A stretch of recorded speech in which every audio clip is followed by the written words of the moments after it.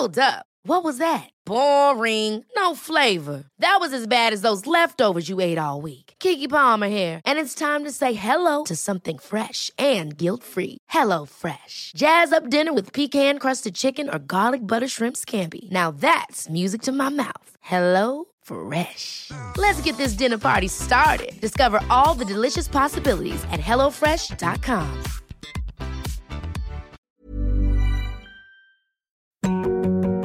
Hello, I'm Jess Phillips, and welcome back to Yours Sincerely.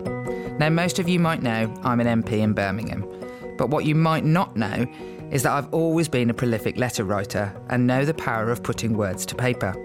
So in this podcast, I give my guests a chance to celebrate 3 people that mean the world to them.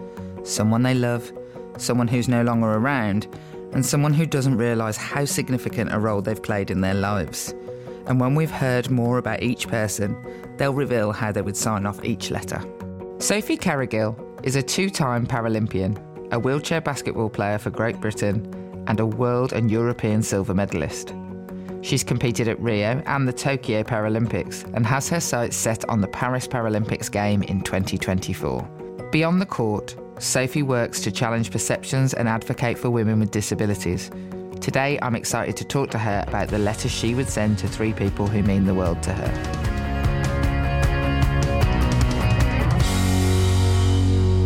Sophie, how are you? Hi, I'm good, thanks. Yeah, I'm good. I have asked you to think about letters. Now, are you much of a letter writer? You're on the young side, Sophie, if you don't mind me saying. So, no, I do. I like writing. I'm not great at it. I don't profess to be any kind of writer at all. But I do like writing. I think it's quite cathartic. It's quite nice. I journal quite a bit just for myself. Really?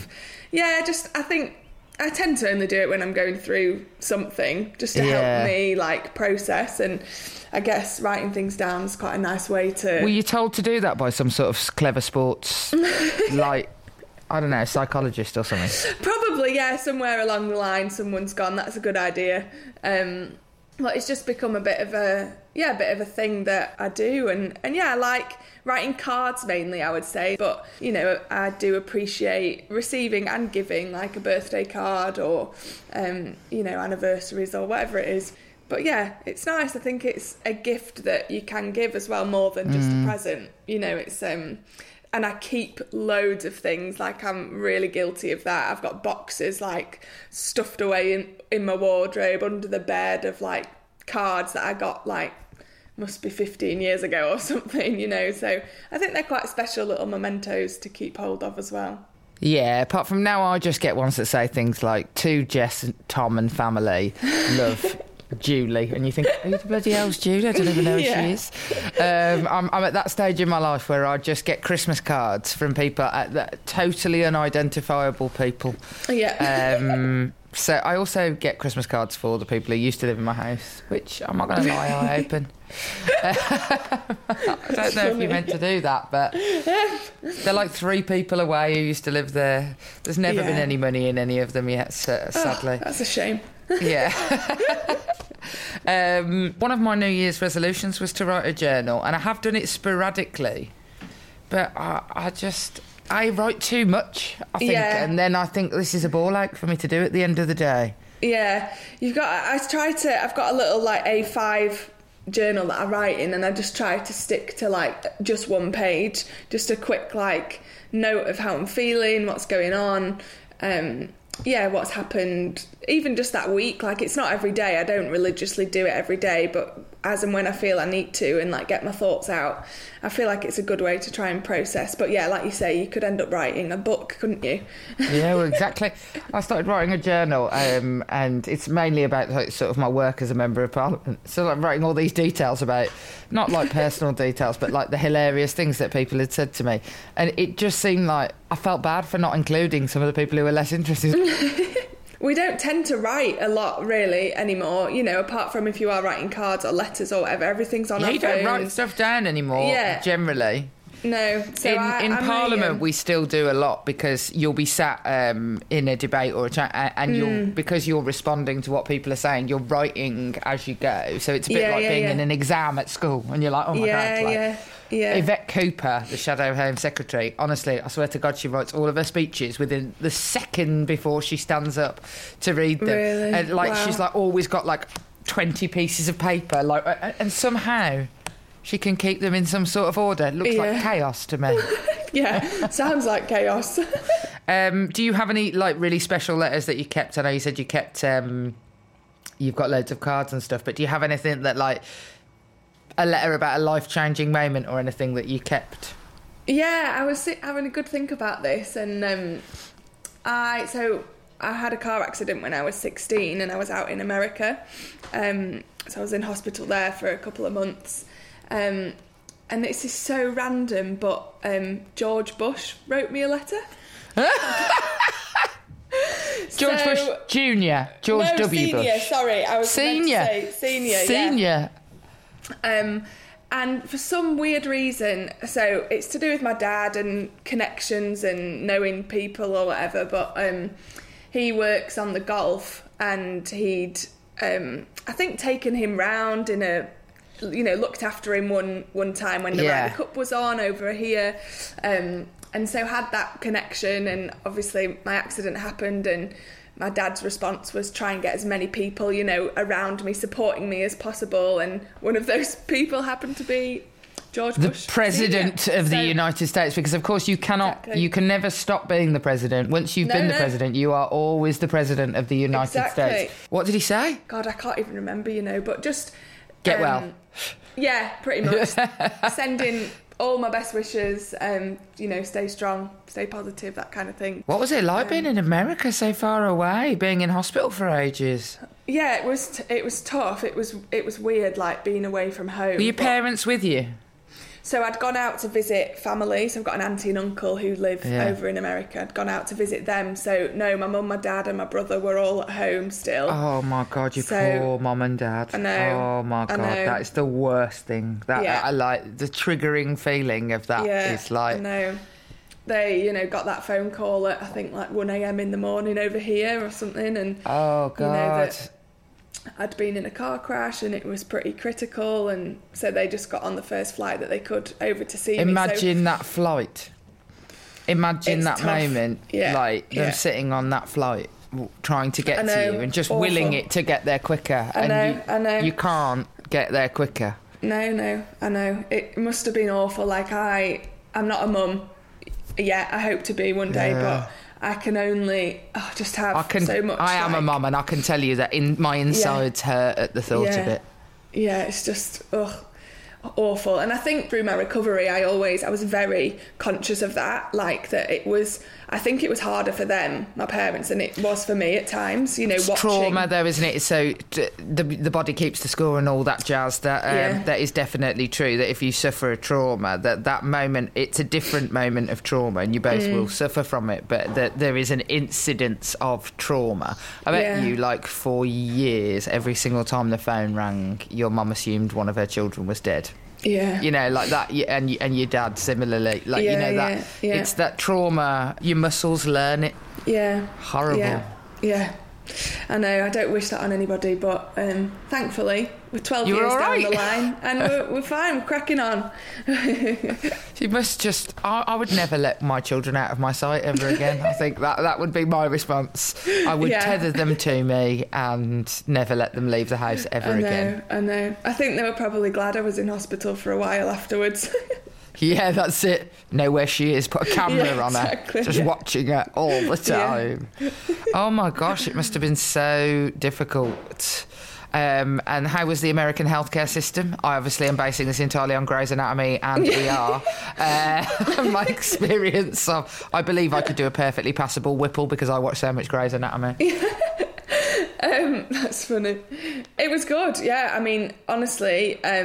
without going into too much detail, because, no one needs to know the gory details of the insides of my body, but they absolutely saved my life, like, without a doubt. And I was told if I was here, the injuries that I'd had were so severe, and so life-threatening that the doctor that I saw when I was here said he didn't think that I'd have survived if I was in this country. Wow.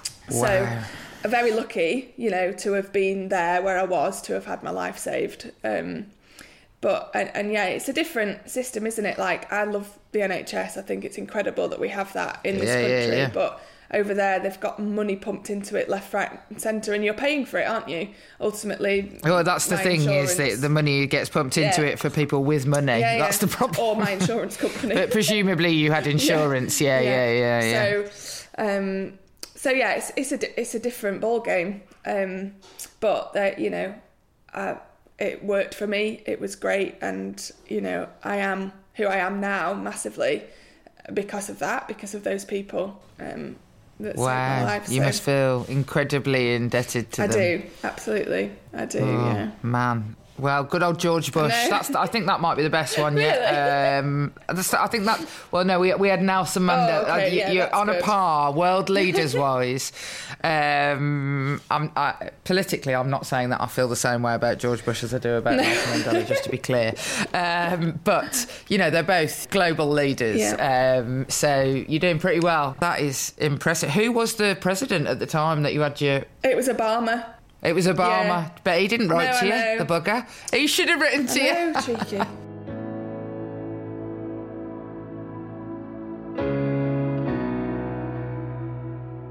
So I have asked you to think about 3 people you would want to write letters to, and the first one is to somebody who means the world to you. So who would that be? You automatically think mum, dad, those types of people. Yeah, especially your mum and dad. For sure. You put them through the ringer. Exactly.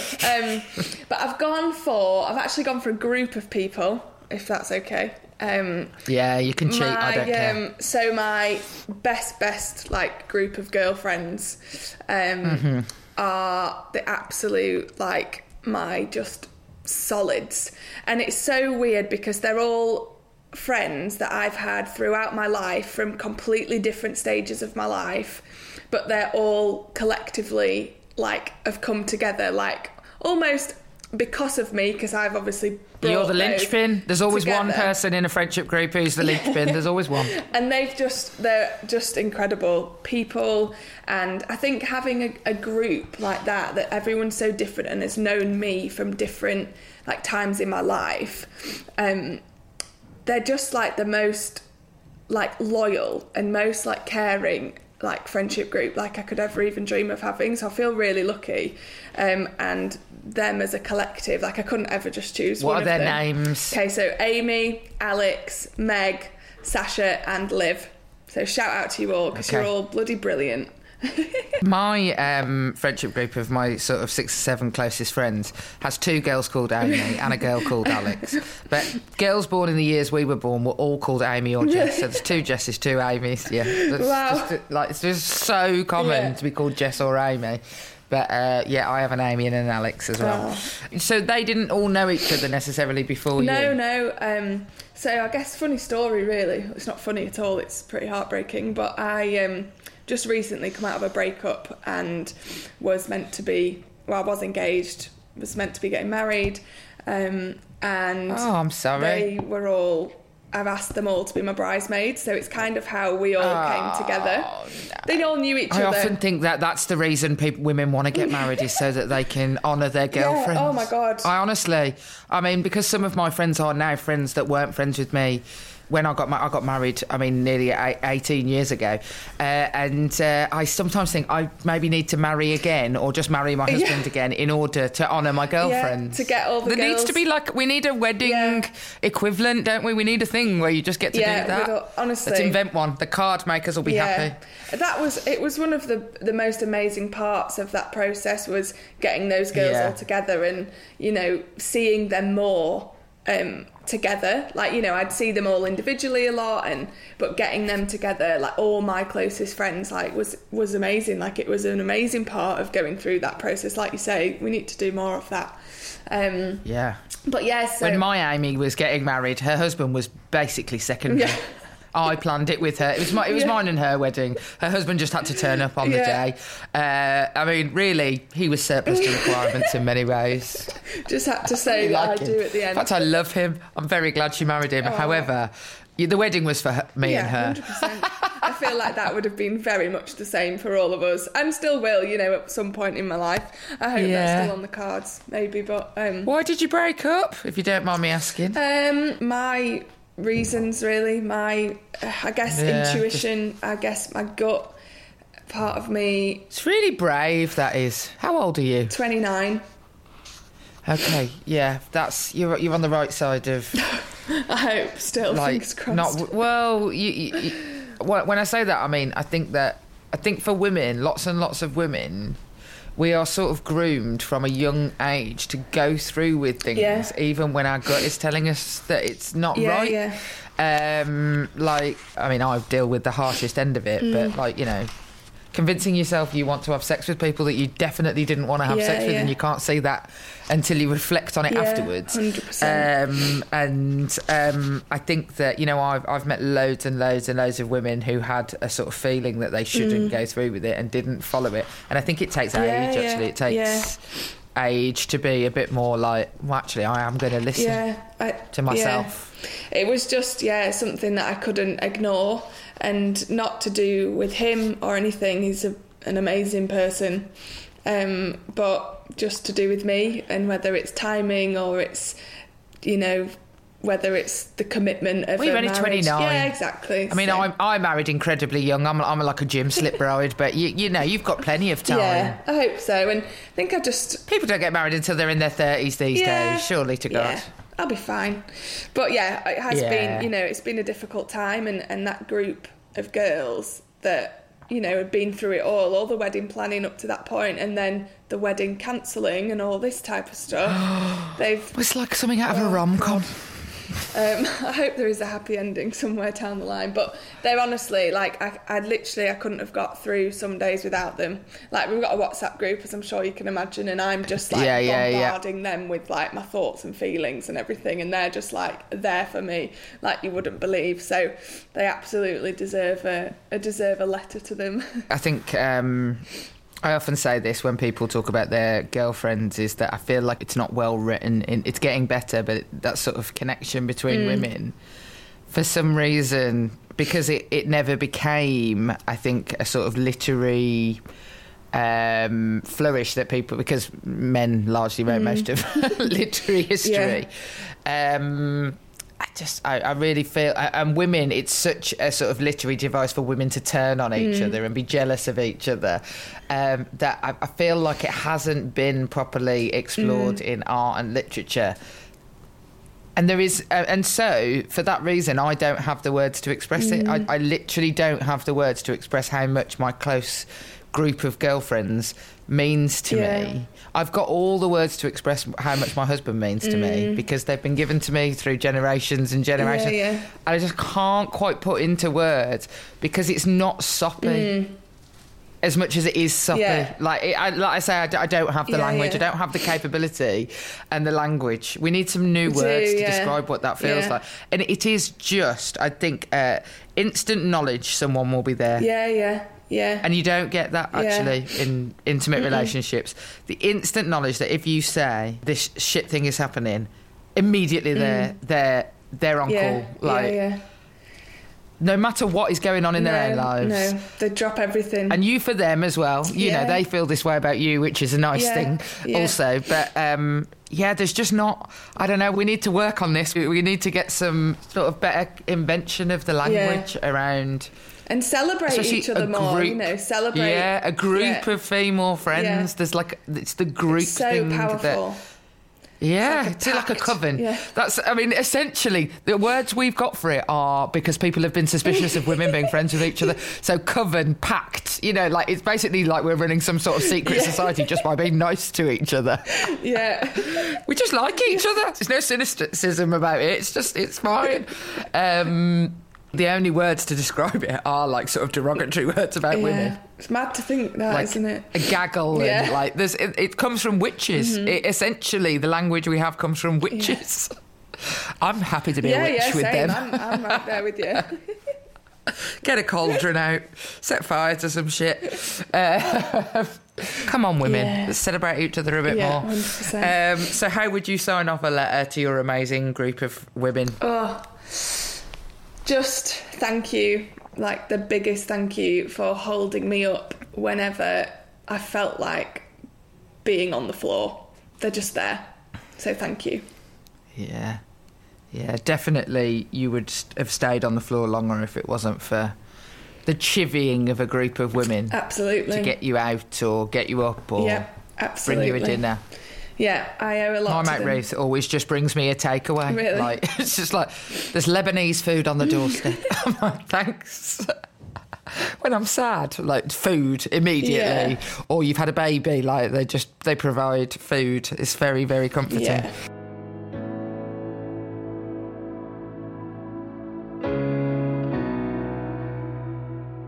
We'll be back for the final letter after a short break. It's that time of the year. Your vacation is coming up. You can already hear the beach waves, feel the warm breeze, relax, and think about work. You really, really want it all to work out while you're away. Monday.com gives you and the team that peace of mind. When all work is on one platform and everyone's in sync, things just flow. Wherever you are, tap the banner to go to Monday.com.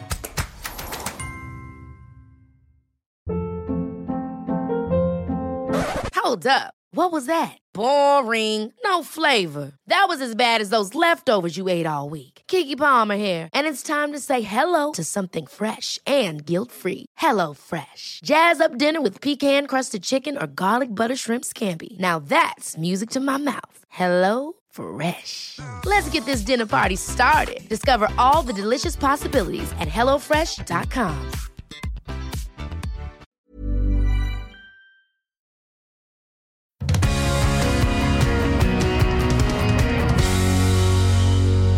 So the second letter I asked you to think about was to someone who's no longer with you. So who would that be? So that's going to be my granddad.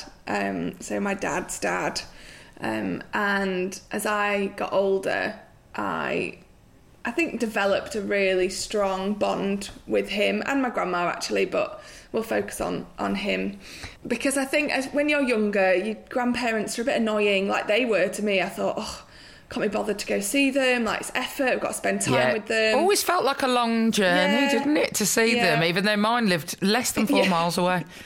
And it's like you always felt your parents were like making you do it, but I think as on a Sunday. Exactly. And as I got older, I just realised the value in them and like the wisdom and just that bond that you have with those people as grandparents, you know.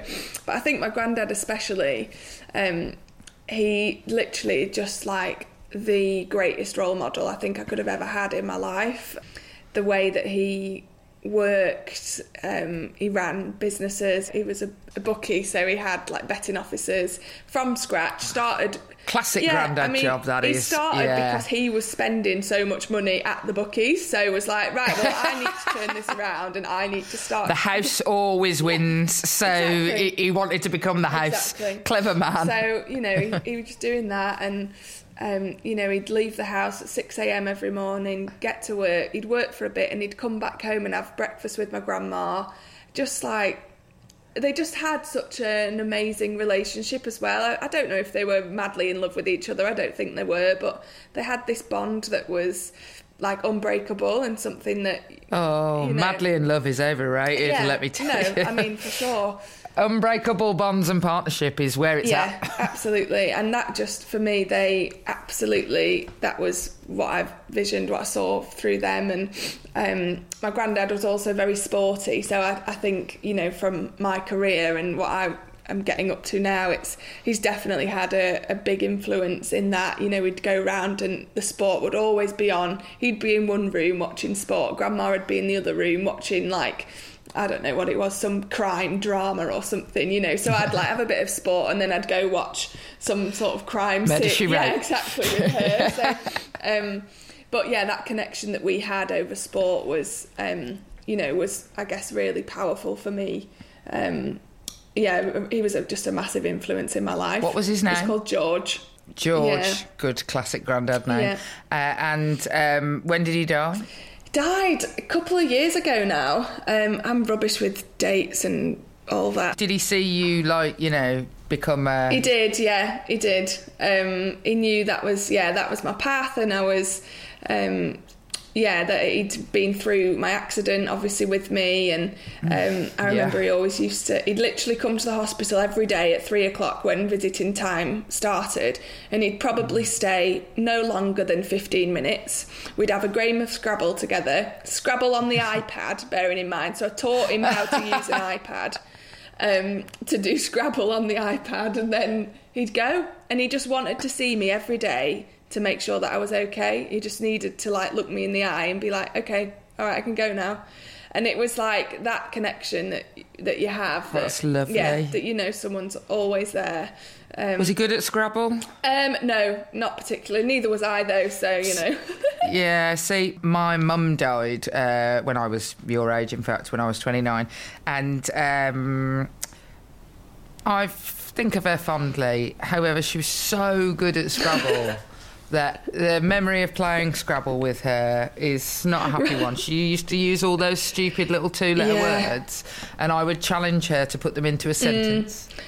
Like the word XI. Yeah, I hate that you can use that. Yeah. That's a cop-out. It's a cop-out. It's a total cop-out. So I would say, put it in a sentence, and she would say, Z is a word. And that was her sentence. And so my memories of playing Scrabble with my dearly departed mother are ones of frustration. But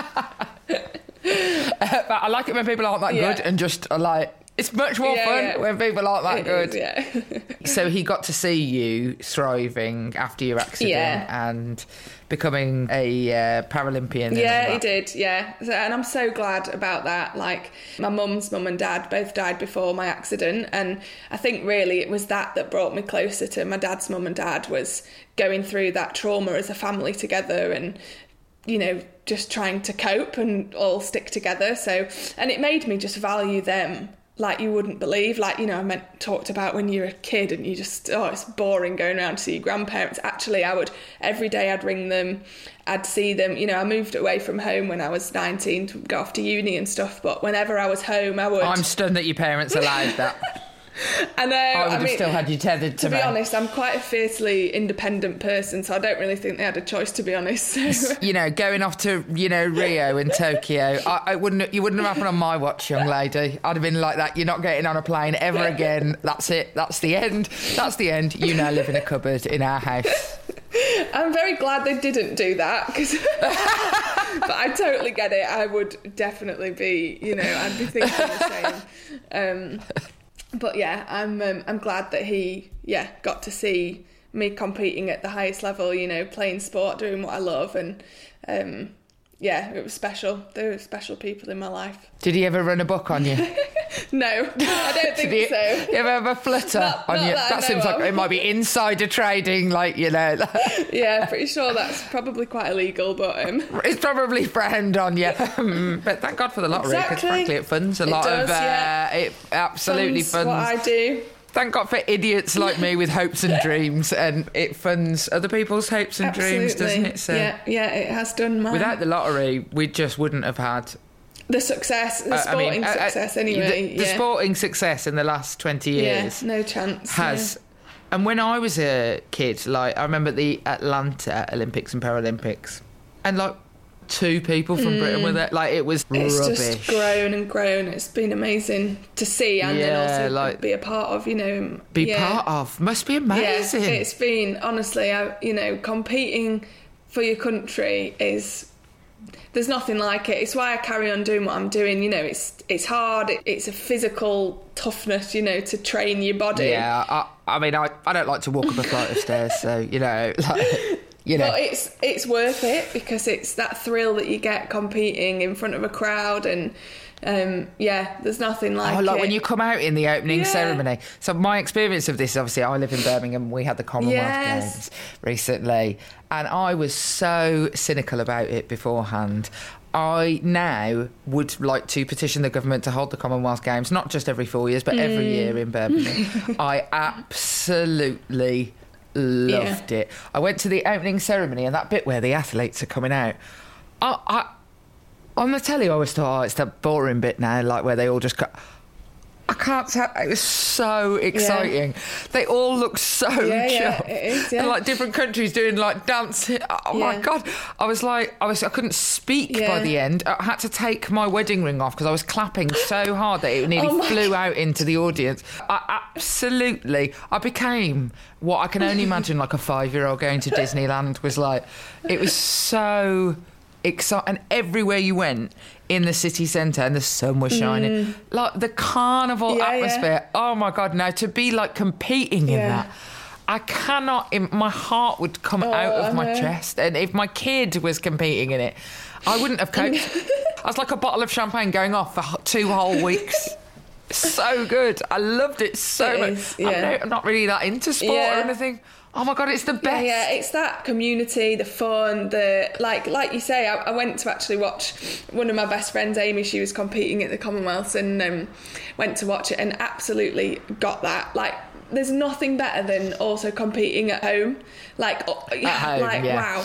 You know, amazing. It was an incredible atmosphere. Just also when it's not just like home, the UK, like when you come from the place where this big celebration is coming from and these people have literally all come to the streets where you live, it just felt like, oh God, I remember we saw it was like the Kenyan cycling team or something, cycling down the road past like the McDonald's drive-through like the day before it had started.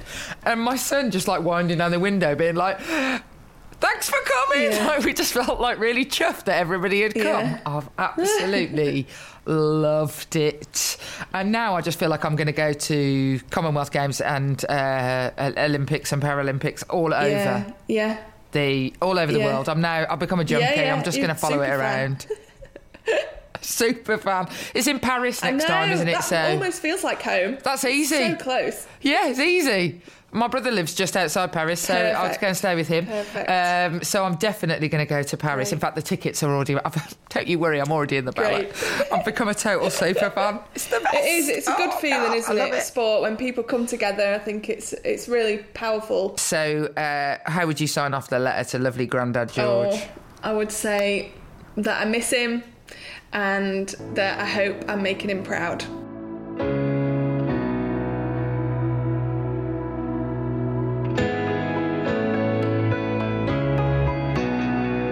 The final letter I asked you to think about was a person who has had an impact on your life but wouldn't necessarily know it. So who would that be to? So this is Dr. Timothy Pritz, who is, to sum it up in one sentence, the man that saved my life. I think it's a pretty influential person in my life. You know, I literally would not be here if it was not for him. And, you know, he is... I don't want to speak out of turn, but Americans and doctors especially can be quite arrogant about how they, think they can save people's lives and save the world and all of this. And he is actually just one of the most humble people like I've ever come across that never... Yeah, there is a definite God complex about both America and also medical professionals. Well, not all of them, obviously. No, and for him, I think he would absolutely...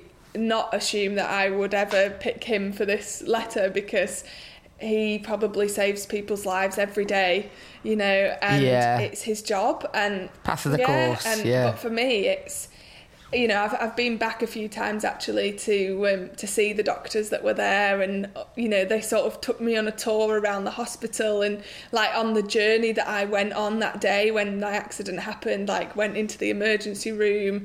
It's funny because it looks different, doesn't it? I mean, it looks different. The hospital looks different when you're obviously if you're passed out and things. That the 2 times I've been in labour, I went to Birmingham Women's Hospital. And I go and visit there often as a Member of Parliament, and it just doesn't look the same at all. When I go and visit it, it's unrecognisable to me as the place where I was treated. It just looks like a different building. It's funny. It's bizarre, So they, I've been back and had contact with them. We're friends on Facebook, and he always remembers the date of my accident, and he'll always sort of write a little special post about me. And, oh my God, he sounds like a lovely fella. He is, he's a dream. And ultimately, I think my parents as well owe him everything because... And they have such a special sort of connection with him and all. If he needed a kidney, they'd be there. Absolutely, yeah. So yeah, it had to be him in my eyes, you know, the person that's, you know, been so influential but probably doesn't know it. Yeah, I mean, he must as well have, like you say, hundreds of people who feel that way about him. And to not let that, to not let that get to your head would be hard. I mean, it would take a strong person not to just be like, I'm a total baller. Yeah, absolutely. But I think as well, like on the flip side of that, he and they at the hospital must have also lost so many people. So I suppose it's humbling in that sense, that it's not always the positive story of someone overcoming such adversity or whatever, you know, it's not always that. I find in my line of work, working with victims of violence and abuse, the stories that get told about people overcoming are, you know, they're really compelling and they need to be told so that people can believe if they're in a bad situation. But the stories that the reality of people who just survive with continuing abuse, they're survivors too. Like, you know, that and those stories are less compelling. Or you make fewer biopics about those sorts of things.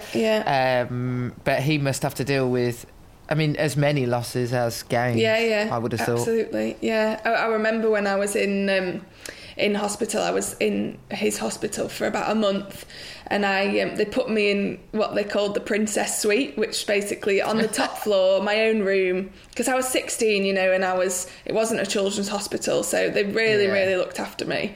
But I was right below the helicopter pad, so I would all the time, the helicopters in and out, because they were at this massive trauma centre, so they're dealing with all the trauma that's going on, the knife crime, the gun crime, and he would, every morning, he'd come back into my room and do my checks and whatever, and be like, well, we had so-and-so in last night, and we had this guy and this stabbing and this gunshot and this motorbike accident, and it was like unbelievable that all the things that were going on, that, you know, I was just trying to live my little life and get through what I was going through, but there was so much else going on, and he was dealing with it all, you know. I've always thought whenever I have kids, or, you know, wherever I am in my life, I will always like try and go back to visit, because they're so special to me without being... Which bit of America is it? Cincinnati, Ohio.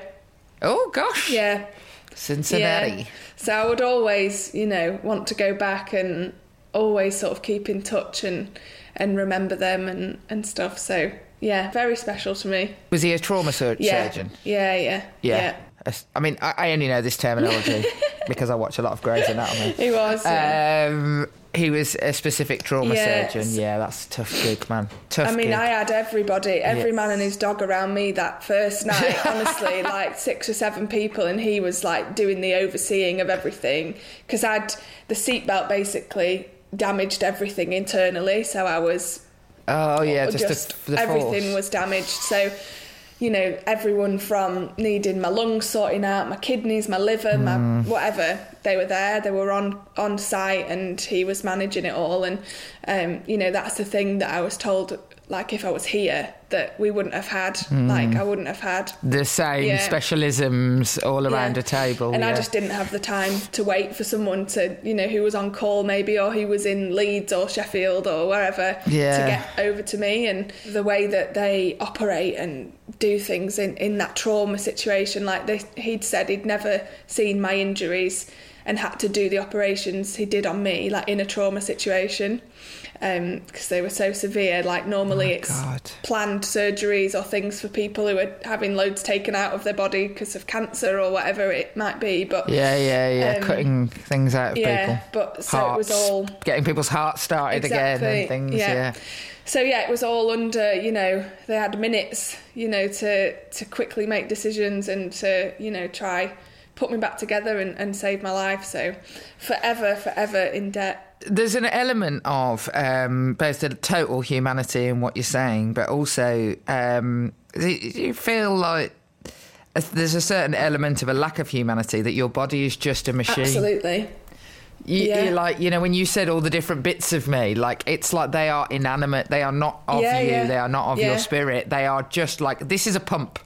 This is a filter system. This is like a car, essentially. Yeah, it is. And for me, that is what has always been the most fascinating thing about knowing, like, when you read my medical notes, like, everything that happened and all the things that I went through, to then me now, like, functioning relatively normally. Like, like, I'm just amazed at how the body can do that, can, go from being absolutely in pieces to they always joked about, like, if you ever did an x-ray of me, like, everything would be all in the wrong place and all higgledy-piggledy. I was like, how do I still function normally? Like, it's just bizarre to me that, the body is so powerful, and then also the mind to get you through something like that and still be relatively sane, I like to think. I mean, as much as the next person. Exactly. I mean, we're all a bit mad, aren't we? Let's face it. I don't think we'd be enjoying life as much. Because in an element in sport as well, you have to give way to the idea of your body being a machine. Yeah, you do. Again, your mind is deeply important because, like, when I watch Wimbledon, when people are like 2 sets down, I just think I'd throw in the towel at this point. And my husband's like, that's why you're not an elite level sports person, Jess, because it doesn't look like it's going my way, I'm going to bail out. Isn't the mind of an athlete. So I get that there's a huge amount of mind, but you must have to give way at elite sport level to recognising that your body is a machine that has to be treated in a certain way in order for it to perform like a car. I mean, the car is the only example that I can sort of think of. And I wonder if any of that sort of that ability comes from that idea that you had basically been, you were taken away from your body. It was taken away from you. And so you can separate Definitely, it is the mindset you do have to have, like, when you push your body to the absolute limits as an athlete, and to have, to know that that's because you're trying to, I guess, be the best version of yourself. You're putting your body under that amount of pressure. It is like a machine, looking after it, fueling it, staying hydrated, getting enough sleep, all this stuff. So how would you sign off your letter to your amazing life-saving doctor? I would say, you are incredible. Thank you from me and all my family, and probably the thousands of other people that you've saved lives of. And massive thank you. Oh gosh, what a lovely, lovely thing. What a lovely man who probably would just say, like every hero I've ever met who did something amazing, usually for somebody else, changed the law, saved a load of... People will always just go, I didn't do it on my own, I was just doing my job. And then people who do very little expect a huge amount of praise. There's a direct correlation between people going, it's just my job, of being the heroes of the piece, and people who expect, like, hearts and flowers, usually, and making somebody else do all the bloody work. You're so right. In my experience. So I'm sure he would just say to you, all the thanks he needs is to watch you thriving, and that he was just doing his job. Yeah, bless him.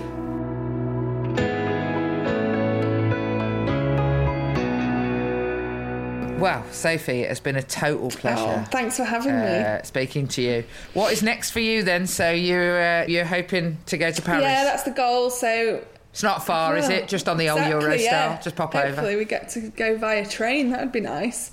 That would be nice. But that's, long term. That's in August 2024, so we've got a while yet, but we've got World Championships this summer and European Championships, so it'll be a busy one. What a nice life. Yeah, it's not too bad.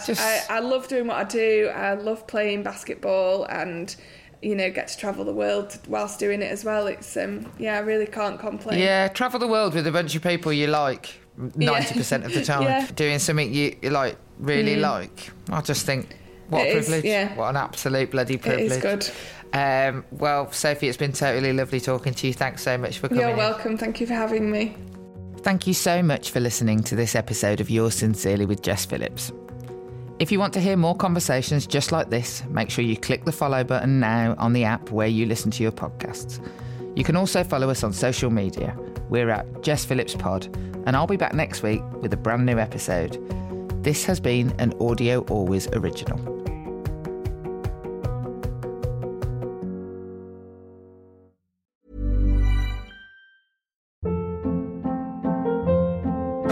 Hold up. What was that? Boring. No flavor. That was as bad as those leftovers you ate all week. Keke Palmer here, and it's time to say hello to something fresh and guilt-free. Hello Fresh. Jazz up dinner with pecan-crusted chicken or garlic butter shrimp scampi. Now that's music to my mouth. Hello Fresh. Let's get this dinner party started. Discover all the delicious possibilities at HelloFresh.com.